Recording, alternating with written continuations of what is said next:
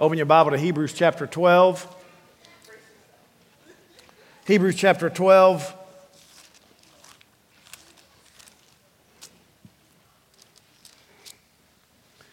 Today we're going to talk about winning your race. Everybody is in a race, whether you know it or not, and we want you to win your race. We want you to run your race. We want you to actually be doing what's necessary to get to the finish line. Does everybody realize you're headed toward the finish line? Or have you taken a seat on the bench? This is get out of the bench day. This is get off your bench day. Nobody wants to ride the bench. And so we're going to help you get off the bench and run the race so that in 50 years or 100 years, you'll be glad you did. Hebrews 12, verse 1 says, "Therefore, we also, since we are surrounded by so great a cloud of witnesses, let us lay aside every weight and the sin which so easily ensnares us, and let us run with endurance the race that is set before us. Looking unto Jesus, the author and finisher of our faith, who for the joy that was set before him endured the cross, despising the shame, and has sat down at the right hand of the throne of God. Consider him who endured such hostility from sinners against himself, lest you become weary and discouraged in your souls." Praise the Lord. Stop there. Notice this, verse 1 again. We're surrounded by so great a cloud of witnesses. What does that mean? Well, he's just finished with Hebrews chapter 11 of all the righteous who are now recorded as faith people. We're surrounded by them. They're watching. All those who helped us get here are watching. All the faith giants are watching.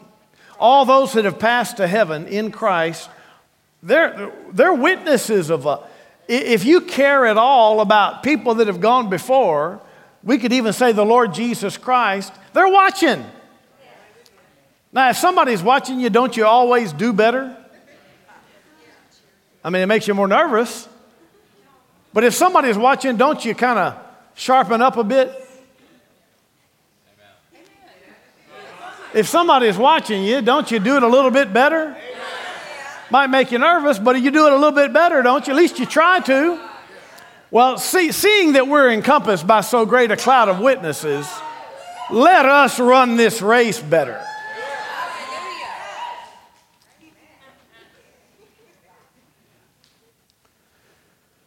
How to do it? Lay aside every weight and the sin which so easily ensnares us. Let us run with endurance the race. Lay aside every weight and every sin. You could have heard a cotton ball drop. Oh, Lord, help us. Okay, listen. Lay aside every weight and every sin. You wouldn't run a race wearing weights, would you? You'd wear your lightest clothes, not your thickest jacket. Even if it's cold outside, you cannot run a race with a jacket on. The lightest burden you can carry is how you run your race. You have to lay aside all the weights. So how many weights are we carrying in this life? How many cares and worries are you carrying as weights? Those stop you from serving God. How many fears? How much sickness? You could put sickness right in as a weight. It stops you from serving God. If you have a hindering mental problem or physical problem, why don't you look at it as a weight? He said, lay it down. Why don't you lay that sickness down? I said, why don't you lay your sickness down? Why don't you lay your mental problem down? I mean, use your faith and say, I'm laying this down.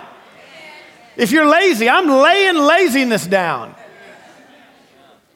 If you're mean, why don't you lay that down? If you're pessimistic, why don't you lay that down? If you're discouraged, why don't you get rid of it? At least today, why don't you lay it down, at least for today? And then tomorrow, just do it one more time. And Tuesday, do it one more time. Why don't you lay these stuff down? So this is going to take an action from your part, all right? Now, I can't just be up here motivating you. Motivation, hey, if motivation is all it took, you'd have already laid them down. If motivating you to get you to have a good life was all it took, you could have done that through YouTube videos. 30-second YouTube videos could motivate you. If motivation is what you needed, man, you'd have all done it by now. You need more than motivation. You need some revelation of how the kingdom operates. Because your victory only comes through Christ. Your victory only comes by faith. This is the victory that overcomes the world, our faith. So you need to learn how your faith is the key for you overcoming the world, the sin, the weight. So today, I'm going to help you overcome the devil, overcome the world, and I'm going to help you overcome you. Or we can say your flesh. So your flesh is a huge weight. Some people's heavier than others. But your flesh needs to be handled. All right? And we can say your flesh is, don't just think flesh things, flesh desire. Think your self-interest. Your selfishness needs to be laid down. So we could go through all sorts of sins and bad habits and addictions that people have. You know, all the way from the most severe ones, like maybe pornography and drugs or something, all the way to the simplest one, like Netflix and eating snacks between meals.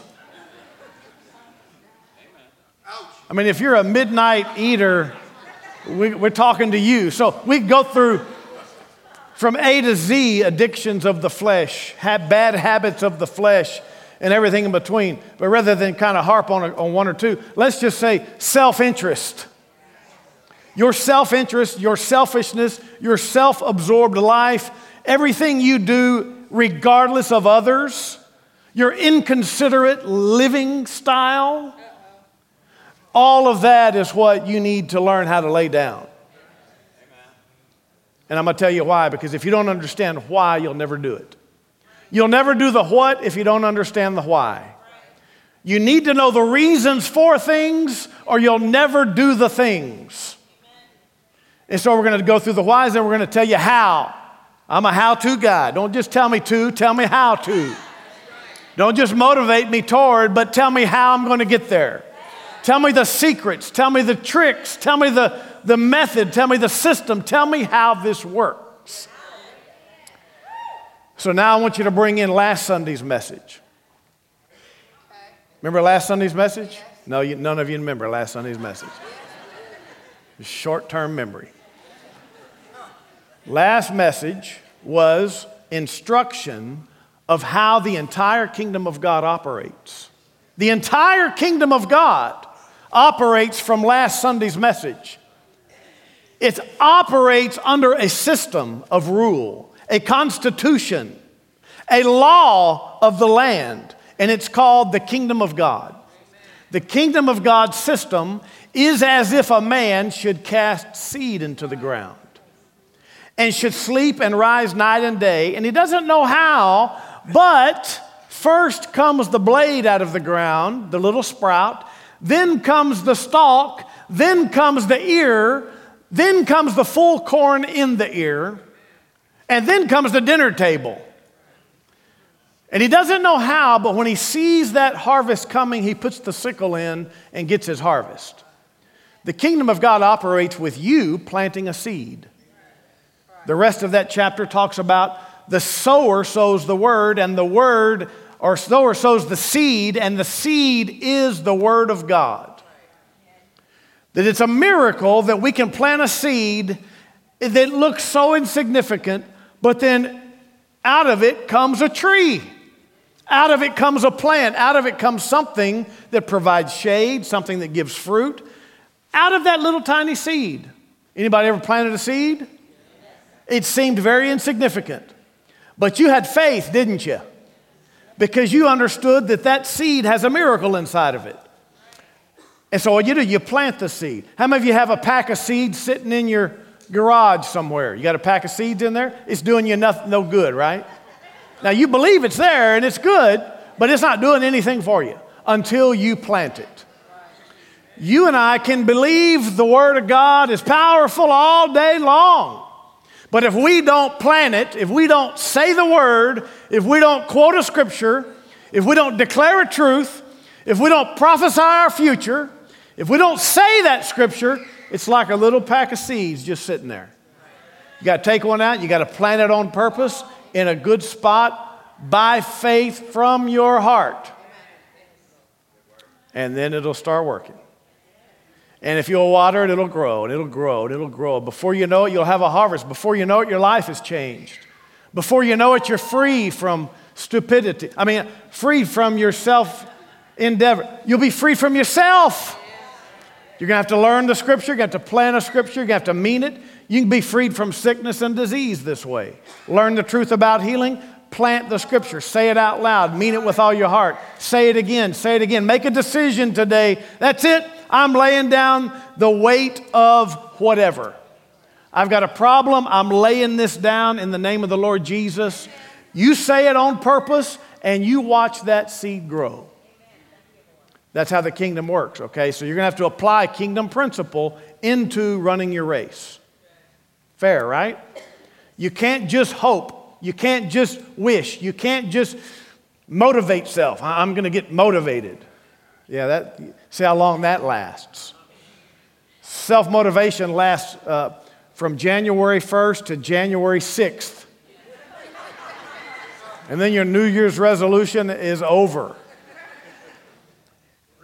You're going to have to learn how to get spiritual. You're going to have to apply some spiritual principle and stick to it. And stick to it.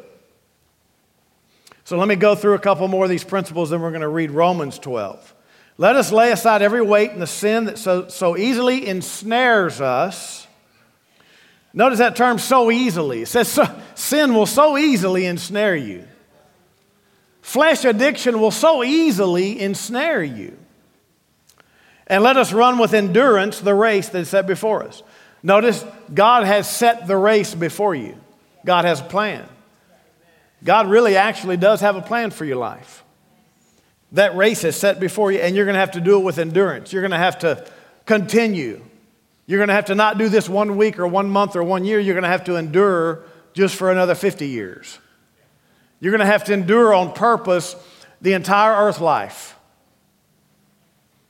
That usually gets about that many amens. It's like I could diet for a week, but man, for life? Yeah, you need to diet those things that addict your flesh.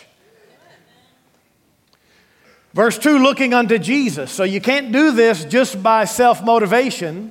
You have to look unto Jesus. You have to take your eyes off of your flesh addiction, off of your sin, off of the weight. You have to take your eyes off of that and put them somewhere else. You can't just close your eyes to the fact that you have problems. This is not living by faith. Looking unto Jesus is living by faith. So I've got to take whatever time I've been spending in the flesh, and I've got to now fill that time gap with Jesus. Not with nothing, not with a different flesh thing, but with Jesus. And so the only successful Christians who actually overcome sin, the devil, and the world are the ones that give up what is wrong and accept what is right. We could start with the Bible. You need to let go of the things that take you away from God and pick up the Bible and read it too. You got time on your hands. You start giving up sin and the devil, you'll have time on your hands. What are you going to do with it? Well, the men are going to come to the Faith Men Conference.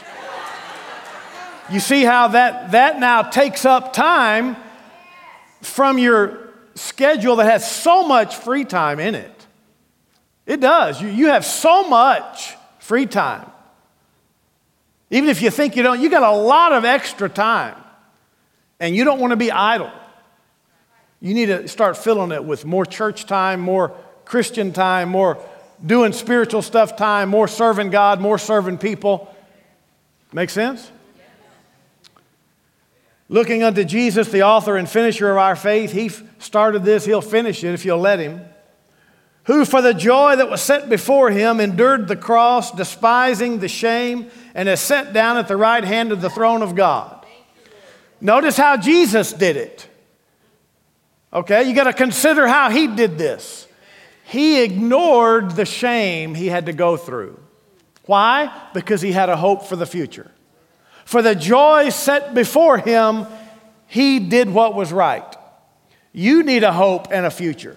You need to have a joy set before you. If you were to change it all, what would be the result? What are you giving up now by not laying down weights and sins?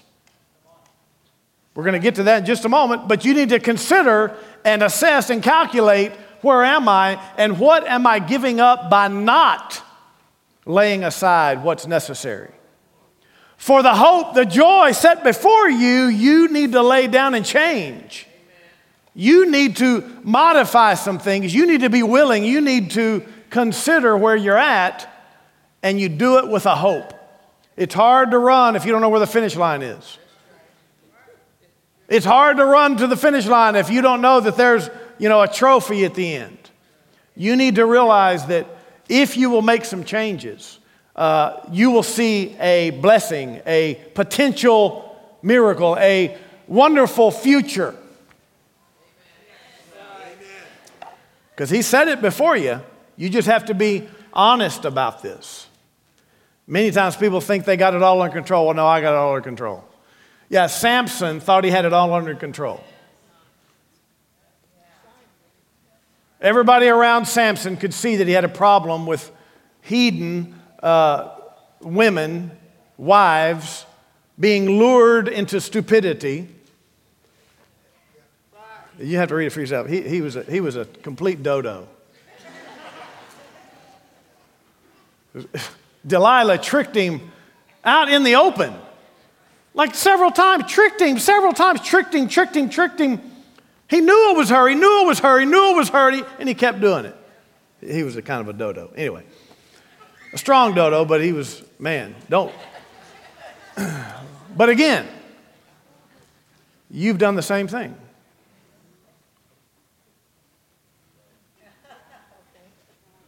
You've continued to do the same stupid things with your life. It's time to lay aside the weights and the sins and the stupidity, because it is harming you. For Samson, it killed him. Got his eyes plucked out, and then he had to go ahead and commit suicide, killing everybody else. Sure went south quick in here, didn't it? Go to Romans chapter 12.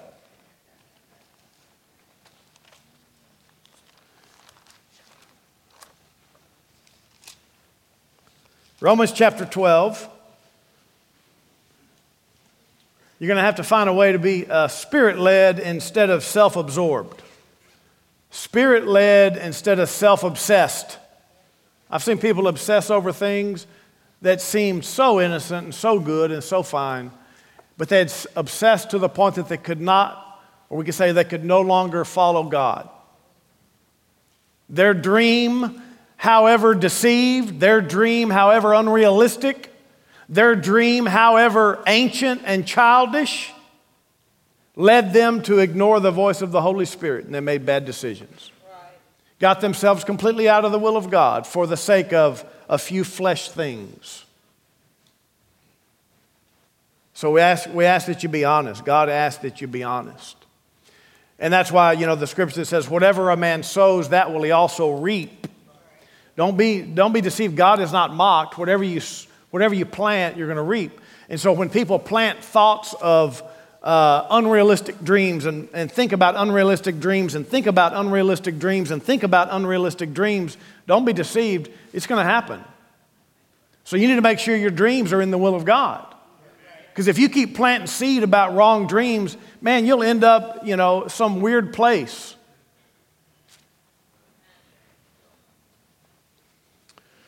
Sometimes it's money addiction.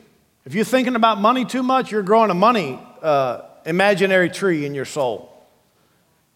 I said, if you're thinking about money too much, it's a tree in your soul. You're going to have to chop it down.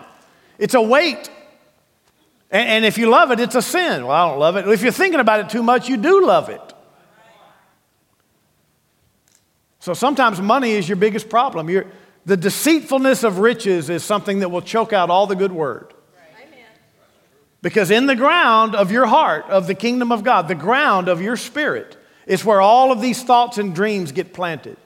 And if all you're thinking about is money and riches and success and money and riches and success and career and money and riches and success, then what you have in your garden is not healthy for you. Because the love of money is the root of all evil. It's the beginning of all evil things. It'll keep you away from God. You can't serve God and money. You cannot serve God and unrighteous mammon or money. So if you're thinking about money more than you're thinking about serving God, then you have missed it. It's impossible to serve both money and God. And what does that mean? It means you've been thinking on it. It means you've been planting seed. It means that I've not done this right here. Romans chapter 12, verse 1.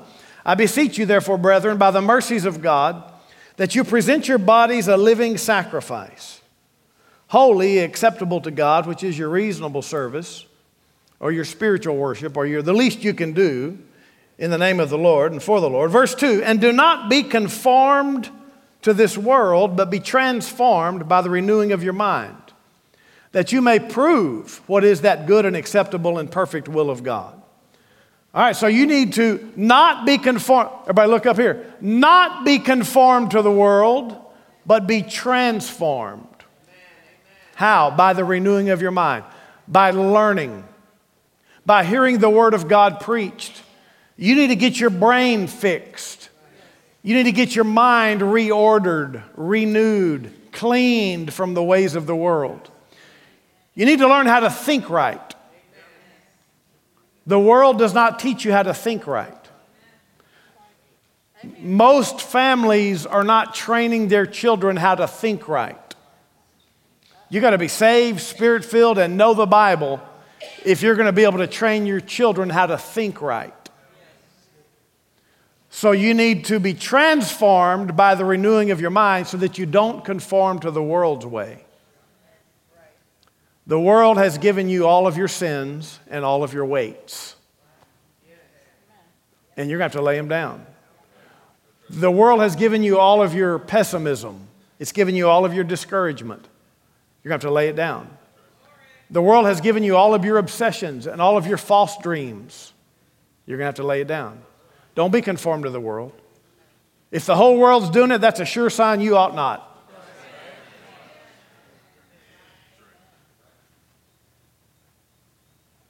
Make sense?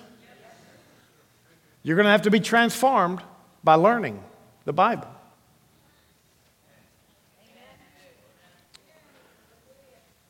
Praise the Lord. So let's just talk about addiction for a second. Sometimes we're so obsessed that we're really addicted. If you're thinking about the thing when you're not even doing it, you're probably addicted.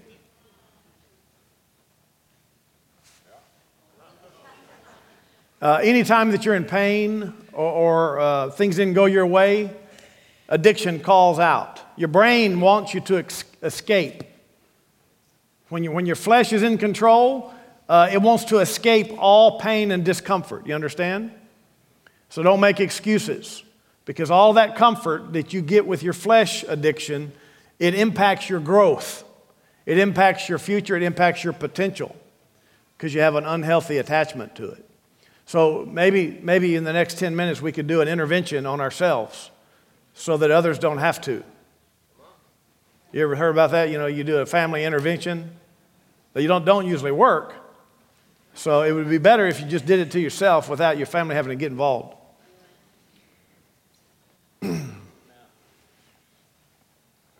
So here's some reasons. Let's say it this way. So let's say that you have fed your flesh so long that it's now an addiction. Whatever it is. Could be a food thing. Food's destroyed many. Too much food has destroyed many lives. Really, all flesh addictions destroy lives somehow. They impact your family. They impact your physical future, which hurts your family. They impact your job. They impact your potential. So let's say that all all of your flesh addiction has grown a tree in your kingdom of God garden. The thing that you live from. Out of the heart flow the issues of life. Out of the heart comes everything. Out of your spirit, man, comes your future. What you have in you is what you live. Out of the heart comes all the good stuff and all the bad stuff. So you got to plant, you got to put good stuff in so that it can grow up and give you fruit that remains. So we can say that all the negative flesh stuff that you've planted has become a tree inside your kingdom of God garden. All of the weird stuff you're dealing with, it happened because seed went in and watered and watered and watered, and now it's, wow, my life's a mess. Wow, I got this problem. All right, so here's what you're going to have to do. You're going to have to admit that you have a problem. Number one, before we start anything, you've got to admit that you've got some crooked trees inside you.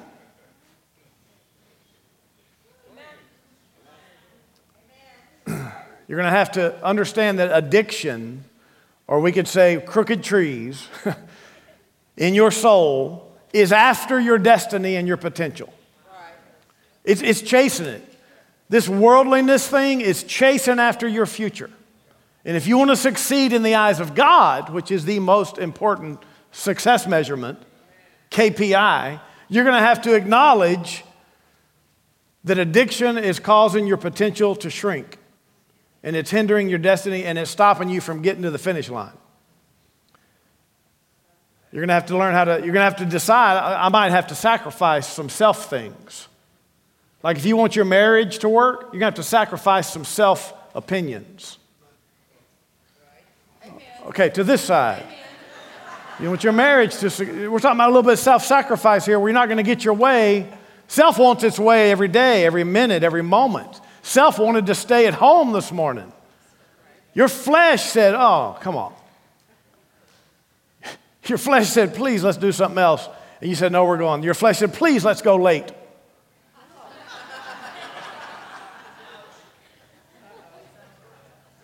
You're going to have to sacrifice a few minutes, something.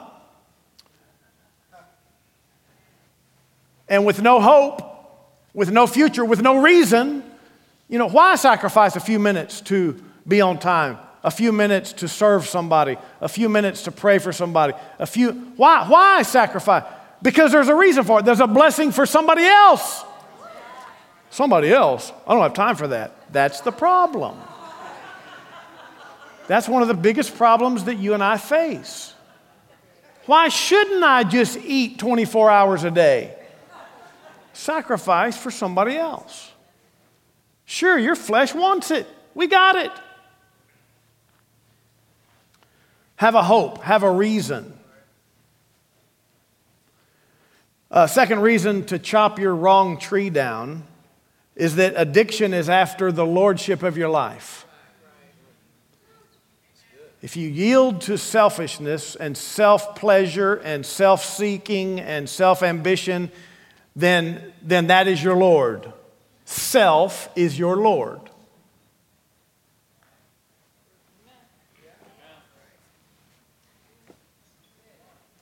That's it. Everybody can go home now. No, I'm only telling you the why. I'm only telling you the reasons why. I haven't even told you how to get out of it. How to chop the tree down. I'm telling you why to chop the tree down. Because you want to be Lord of your life with God. Or we could say your spirit man needs to be Lord of your life. Or we could say Jesus needs to be Lord of your life, not your little flesh. Your spirit needs to dominate your flesh so that your spirit can submit to the Lord. Your spirit needs to whip your flesh into shape. You don't need no gym coach. You need a spirit coach. You need your spirit to tell your flesh what to do and when to do it and what not to do and to hush. So you got to plant right seed in your garden and pluck out all the weeds because those weeds become trees. So addiction is after the lordship of your life. Remember, Paul said all things are lawful, but not all things are profitable. So don't just rationalize saying, well, yeah, I can still do it. How much are you going to do that? Be careful of that. Some things are just not profitable for you. Another scripture over in Romans 6. Oh, we're going to read that in a minute. So just pause that. So this is the why, that you want to make sure Jesus is the Lord, because whatever is your Lord leads you. Number 3 reason to chop this wrong tree down is you affect other people. You're supposed to be the salt and light of the world. How many of you are the salt and light of the world? Jesus said you're the salt and light of the world. Raise your hand if you want to be the salt and light of the world. You want to be someone who makes the world better. You're the salt and light of the world. You're supposed to be. Well, that means that you care about other people.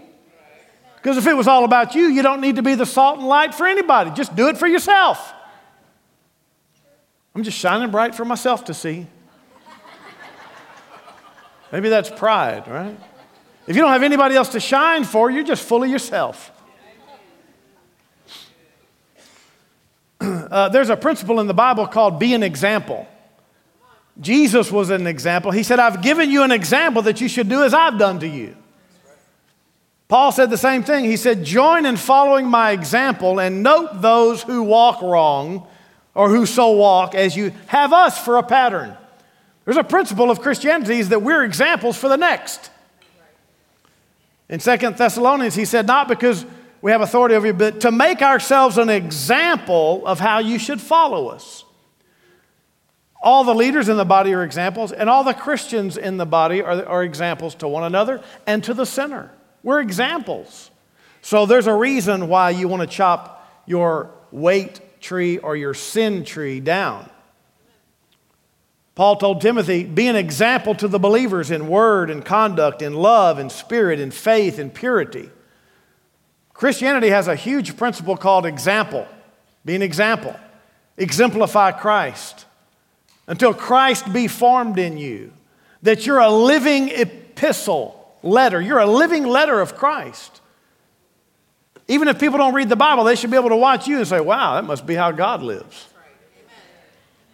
We can even go further and remind us of the stumbling blocks. Let's do it. Go to 1 Corinthians chapter 8. 1 Corinthians chapter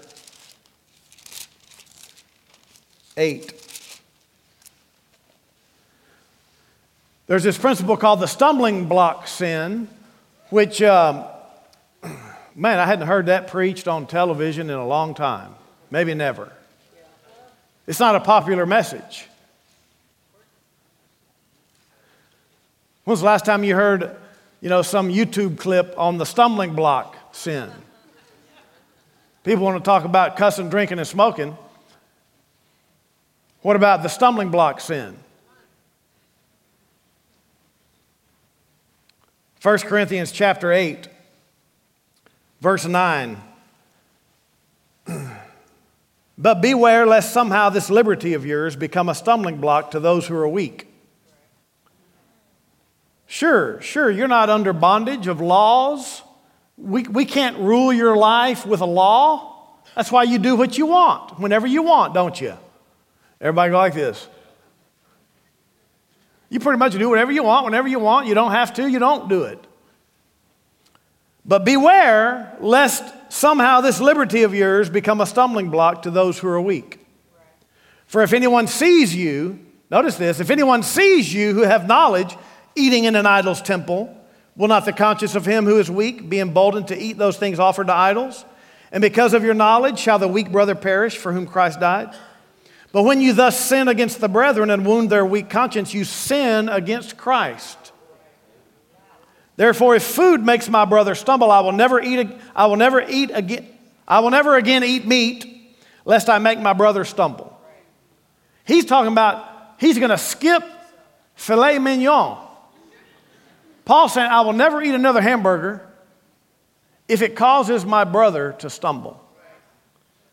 He's saying, I'm going to not do something that someone else thinks is wrong. If there's a big question mark over the thing I'm about to do, I'm not going to do it because it will cause my brother to stumble and miss God. They'll have a confusing image of God and righteousness. So if you're with people from India who think it's a sin to eat cow, don't eat the cow. You're at McDonald's with your Indian friend who you're trying to lead to the Lord. Do not order a Big Mac. You order the filet-o-fish. Make sense? I'm considering. Now, at some point, the person gets saved, they can learn. And then, so we're not saying that you can't do it. We're not saying something weird that's undue or unjust. Just be cognizant. Like if you're around Jewish people and you'd like to lead them to the Lord, don't eat the bacon. I'm in here all the time saying, eat the bacon, eat the bacon. Yes. But if you have Jewish friends around, don't eat the bacon. They think it's unclean, so don't eat the bacon. Let's get them saved and trained, and then we'll feed them some bacon. But I care more about my brother's eternity and walk with God than I do my flesh comfort. You got it? We're talking about living your life with others in mind. If you're going to run this race, you're going to have to live your life with others in mind. So you can't be like the world that says, it's nobody's business how I live. As a Christian, it's a lot of people's business how you live. So if you want to uncheck your box from the book of life, you can go. I'm serious about this. If you're going to try to live your life as if it doesn't matter what people think, you're wrong. And you're a flesh person and you're not fulfilling the will of God. I guarantee it. I guarantee you're not finished. You're not even running the race. You're sitting on the bench talking about how I can do whatever I want. You can. You can sit on the bench and do whatever you want.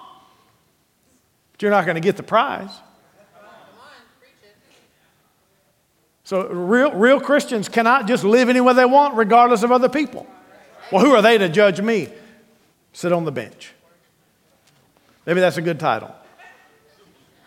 Sit on the bench. Something. Take your break on the bench as long as you want. Just don't expect to win the race.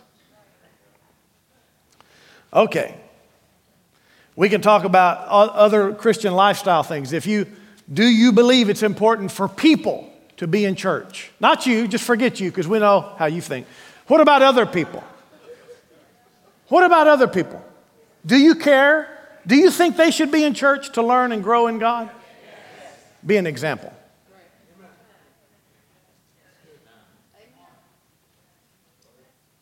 Do you think it's important to serve God by serving people and helping the hurting? Be an example. You see how there's a lot of your life that's going to have to be done for an example for others. That's why you don't cuss. Look, you could cuss. Listen, you have liberty. You can cuss, but not around people. That's a bad example. And then if you really want to be close to the Holy Spirit, He's there all the time. So you have to quit cussing. If there's a question mark over the word you're about to say, don't say it for the sake of somebody else. For the sake of other people, you're not supposed to gossip. Sure, you can gossip and still go to heaven.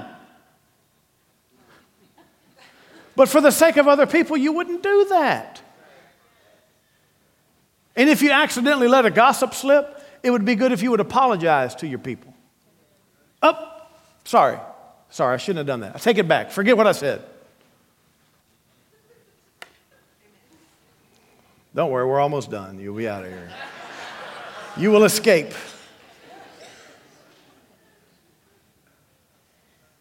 Praise the Lord. Some people take the liberty to never give money to God ever. Well, that's a bad example. Aren't you glad nobody knows? All right, let's go through some how to chop wrong trees. How to chop wrong trees. You already got some in the middle of this, but how to chop wrong trees. Number one, don't water it anymore.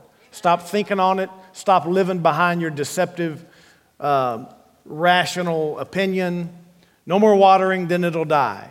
Stop thinking on it. Stop talking about it. Stop focusing on your problems, your sins, your weights, all your issues, your fears, all my depressions, all my disappointments. Stop thinking about those things. Jesus knows what you're thinking. He knows what you're going through. So know that you have him in your corner. He sympathizes with our weaknesses.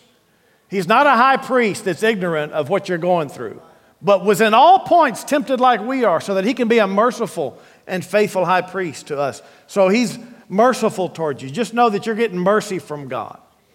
And then the next part of that scripture says, so come boldly to the throne of grace to help, to get mercy and grace to help in time of need. So call out to God. Say, God, I need some help here. I got to have some help here. Go boldly and get some help from God. And then start cultivating your hope. Start thinking more about what's in front of you. Start thinking more about your calling, more about what good you can do. Just find something good to do and think on that. I'm going to go do something good. I don't care if it's just bake a pie for your pastor. Bake a pie for your friend. I'm going to do something good today for somebody. I got any flour? Got any sugar? Wait, we know y'all don't know how to bake with flour and sugar. Package. You need a package. Go bake something for somebody and give it to them. You need large gaps in between that weight and that sin that you keep feeding. Put some gap in there. Let's say I like to get up at 2 o'clock in the morning and go eat a snack. Not me, man. If I'm asleep, do not expect me to do anything functional. We have a rule at the house. It would have to be broken glass shattering. It would have to be really an emergency to wake me up. If you hear a noise, do you deal with it? Do not touch me. Do not get me out of this state of sleep. That is the rule. I don't care about the pets. I don't care about the kids. Oh, we don't have any kids. Don't interrupt me. But if you have a problem getting up and going to eat, well, cut it out for 3 weeks. Put a gap. Just make yourself not do the thing for 3 weeks. 3 weeks. Okay, 3 days. Can we go 3 days? Can I get a Can I get a 2? Can I get a 3? Can I get a 4? Can I get a 5? 5, 5, 5, 5, 5, 5, 5, 6, 6, 6, 6. 7, 7, 7. Put a gap in between and then widen that gap and then widen that gap, and you'll see that all of a sudden that thing starts dying. You're not feeding it as much, so it's not going to live as strongly. That's how you do it. Now, you are going to have to put some words on it. You are going to have to command. Now, flesh, you shut up tonight. I ain't getting up. Flesh, you shut up. I'm not going to do that. I'm not going to say that. If you find yourself thinking on something that's ruined your life, shut up. Shut up, devil. Shut up, brain. Shut up. I'm not going to think it. I'm not going to think it. I'm not going to think it. Take authority over your brain or your thoughts. That's taking every thought captive to the obedience of Christ. That's an action point. You have to lay aside. You have to plant on purpose. You have to reap on purpose. You have to lay aside all these things on purpose. So it does take some work from you. Like if you're coasting in the river toward the waterfall in my little canoe, oh no, I have a problem in my life. Hey everybody, I got a problem. Look, but you better turn that thing around, start paddling upstream. And I'm talking about putting some word into it, planting some good seed. I'm paddling away from that waterfall. There's some destruction headed my way, but I'm turning around with my words. Remember, you change the course of your life with your tongue. James chapter 3 says your tongue is a tiny little member, but it has a lot of power to it, and it'll set the course on fire for you. Fire for good or fire for bad. Praise the Lord. Okay. So stop watering. Number 2, cultivate your hope. Start saying things that are right and real about the will of God. Prove what is that good and acceptable and perfect will of God. Just pick something like, I'm going to be holy. So I'm going to be holy. I'm called to holiness. I'm called to peace and holiness. Find a scripture. I'm called to peace and holiness. That settles it. Say that for 7 days in a row. You got to say things. Remember, you got to say things or the kingdom doesn't operate for you. Number three, you got to repent from your deception and your excuses. You got to turn from deceiving lies from the devil. You got to turn. And you got to, well, let me just read the scripture. Evil men and impostors grow worse and worse, deceiving and yet being deceived. Evil people are deceived and being deceived. Don't be that. Titus 3 says that we ourselves were once foolish, disobedient, and deceived. You can't afford to be deceived any longer. Amen. Final scripture, Romans chapter 6. Romans chapter 6. So we're talking about separating from anything that lowers your standard, anything that tries to get lordship over you. That includes people. 1 Corinthians 15 says, don't be deceived. Evil company corrupts good habits. Evil company corrupts good habits. That's why on Sunday morning you need to be hanging out with Christians. Saturday night you be hanging out with Christians. All days of the week you need to be hanging out with Christians, except for when you're at work and you're trying to lead them to Christ. Because if you're hanging out, if you got bad friends in your life, they're going to corrupt you. You understand?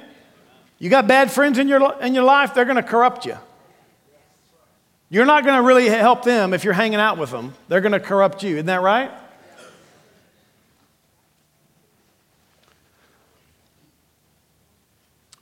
Romans chapter 6 here, verse 16. Romans 6:16. Do you not know that to whom you present yourselves slaves to obey, you are that one slaves whom you obey, whether of sin leading to death or of obedience leading to righteousness? So you're a slave of somebody, either God or your flesh.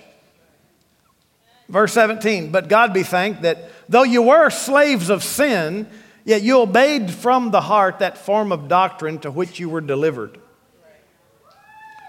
And having been set free from sin, you became slaves of righteousness. I speak in human terms because of the weakness of your flesh. For just as you presented your members as slaves of uncleanness and of lawlessness, leading to more lawlessness, now present your members as slaves of righteousness for holiness. For when you were the slaves of sin, you were free in regard to righteousness. What fruit did you have in the things that you're now ashamed? The end of those things is death. But now, having been set free from sin and having become the slaves of God, you have your fruit to holiness and in the end, everlasting life. Hallelujah. We're talking about being slaves of righteousness, servants of righteousness. Commit to serving righteousness. People say, well, I don't know about serving at church, man. That put me on the schedule. They're not going to expect me. Yeah, we're trying to help you be a servant of righteousness, a slave of God. Serve God. Get on the calendar somewhere. You need to schedule your calendar as if you're a servant or a slave of God. Right. Listen, when you become a real Christian, your calendar changes. Amen. Look at your friend and bump them with your elbow and say, your calendar changes when you're a Christian. It always goes over about that silently. Praise the Lord. Get around some people that are serving God. Listen, get around some people that are serving God, you'll sin less. Go play golf with a pastor, you'll cuss less. You ought to see it when I go out there and play golf, and maybe it's strangers. Sometimes they pair you up with somebody. And, about halfway through the 4-hour ordeal, hitting golf balls, chasing golf balls, looking for golf balls, about halfway through, I say, hey, what do you do for a living? What do you do for a living? And I hate to tell them, because once I tell them, I pastor a church, I'm a preacher. Oh, I'm sorry. They start backtracking, they start backpedaling, thinking, what have I said? What have I done? What have I said? What have I done? And then they don't cuss the rest of the trip. Hang around some good people, you'll sin less. Cut out the dirt from your life. Doesn't have to be people, it could be just stuff, or it could be places, could be things, could be whatever you're seeing and hearing and all that, just, you with me? Yeah. Hey, if you want your potential to come to pass, if you want your race to be finished, you're going to have to do some things. Lay aside the weights and the sins. Got it? All right, I'm going to quote this scripture and then we're done here. Paul said this, I want this to be all of our testimony. I strive my teacher part, to making sure that this happens for all of you. That's why we don't pull punches around here. You ever felt like, wow, they don't pull any punches? I had a guy one time, he said, boy, you don't leave us any wiggle room. And I thought, well, I guess I don't, because that's how the Bible's written. The Bible doesn't give you wiggle room. The Bible calls you up pretty high, doesn't it? Like you're supposed to be kind of like Jesus, huh? Maybe exactly like Jesus, huh? Bible calls you up pretty high, and so I feel like we don't pull punches. We're not just playing games here. I'm not just trying to collect you on Sunday morning. See how many we can collect and trick into the building. No, I'm trying to help everybody get committed and planted in the body so that you can flourish and learn and apply and see God move in your life. Look, if you can't see God move in your life, it's all worth nothing. Might as well go to heaven. Our motive around here is to help you grow in God and learn of God so you can be closer to God so you can see Him in your life.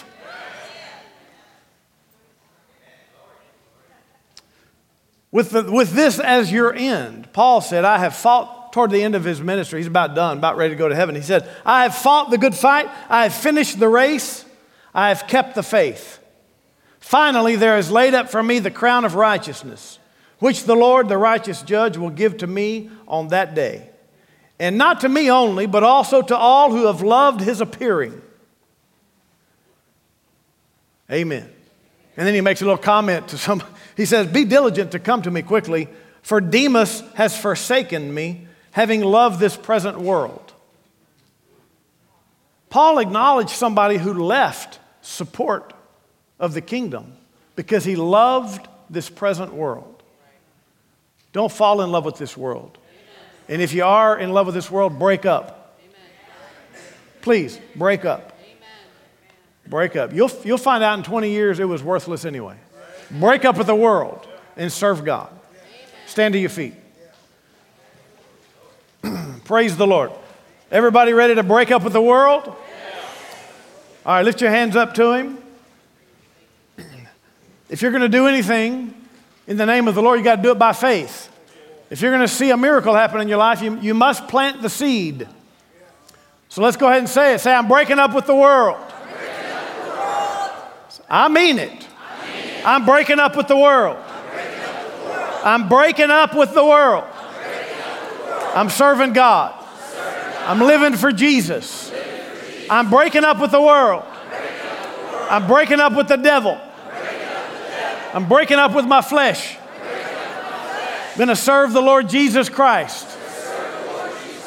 He's my Lord. I yield to Him. Lord Jesus, I yield to you. I'm going to serve God. Flesh, you bow. I'm not serving you anymore. I'm not going to be selfish all the days of my life. I'm submitted to the Lord. I'm led by His Spirit. Holy Spirit, lead me. Thank you. Thank you, God. Save me, God. Save me from destruction. Give me grace and power to overcome the devil and the flesh and myself. In Jesus' name. Amen. Amen. Now that's a good start for you. That's a good start for you. You just if you said it with your heart, you planted it in the Spirit. Now tonight you say it again. Tomorrow you say it again. Mean this. Think about it. Life needs to change, but it can't change without your words. Your future can't change if you don't change the way you think and talk. Amen? Glory to God. Thank you for joining Pastors Chaz and Joni today from Houston Faith Church. If you're looking for a good home church in Houston, Texas, we'd like to invite you to be our guest anytime. What you'll find is that Houston Faith Church is highly committed to the Word of God, the love of God, and the Spirit-filled life and ministry that Jesus expects. We know that everyone wants to make a difference in this life, and that the Great Commission of the Lord Jesus Christ is the main thing for all of us. You'll find your purpose here and grow strong in faith at Houston Faith Church. Find more faith-building resources on our YouTube channel or subscribe to our free audio podcast. You can also connect with us on Facebook and Instagram. See you soon.